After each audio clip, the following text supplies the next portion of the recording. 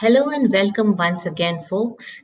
This is Seema Sahai, your career security coach and communications consultant, and we are talking about how to catalyze our confidence levels in the workplace. In the last episode, I had touched upon our nonverbals as great indicators of what we feel and project, and how using some power poses could inculcate a sense of confidence in us. So, the first thing is our posture. So, come on, let's do it together. Let's stand up. Keep your feet shoulder width apart. That means approximately 4 to 6 inches apart. Your arms should be relaxed and at your sides.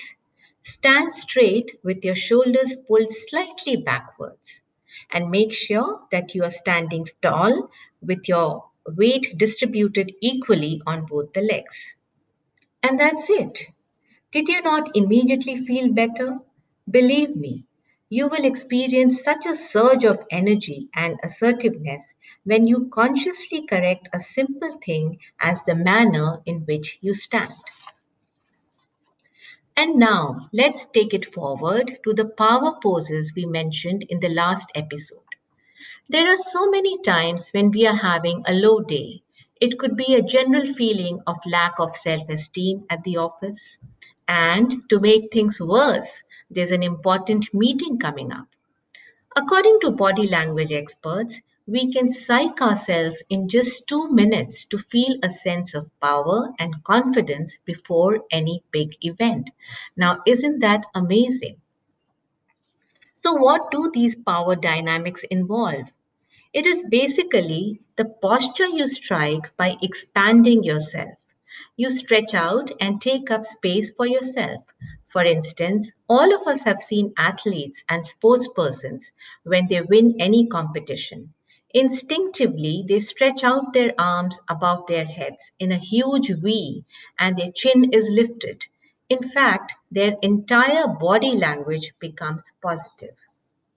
So, why can't we practice the same? Now, if you practice 2 minutes of a power pose, it makes a lot of difference to the way we feel.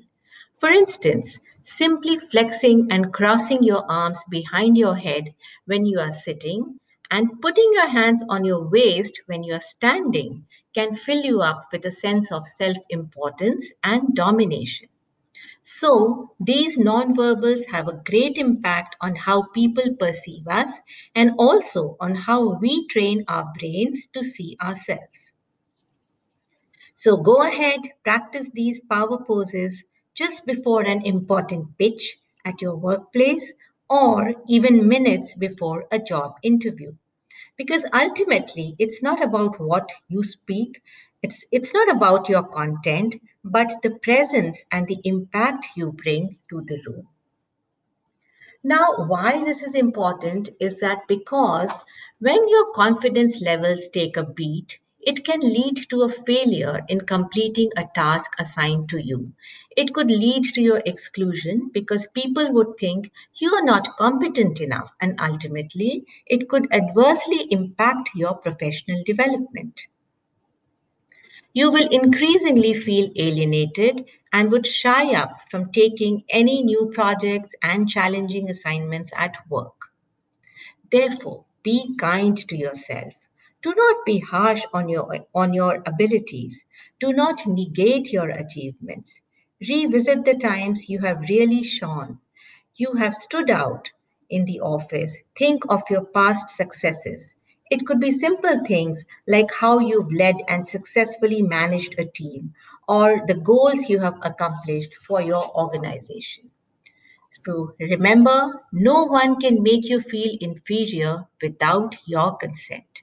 Go ahead, strengthen your skills, and continue to create a magnetic personality that leaves a lasting impression on anyone you meet.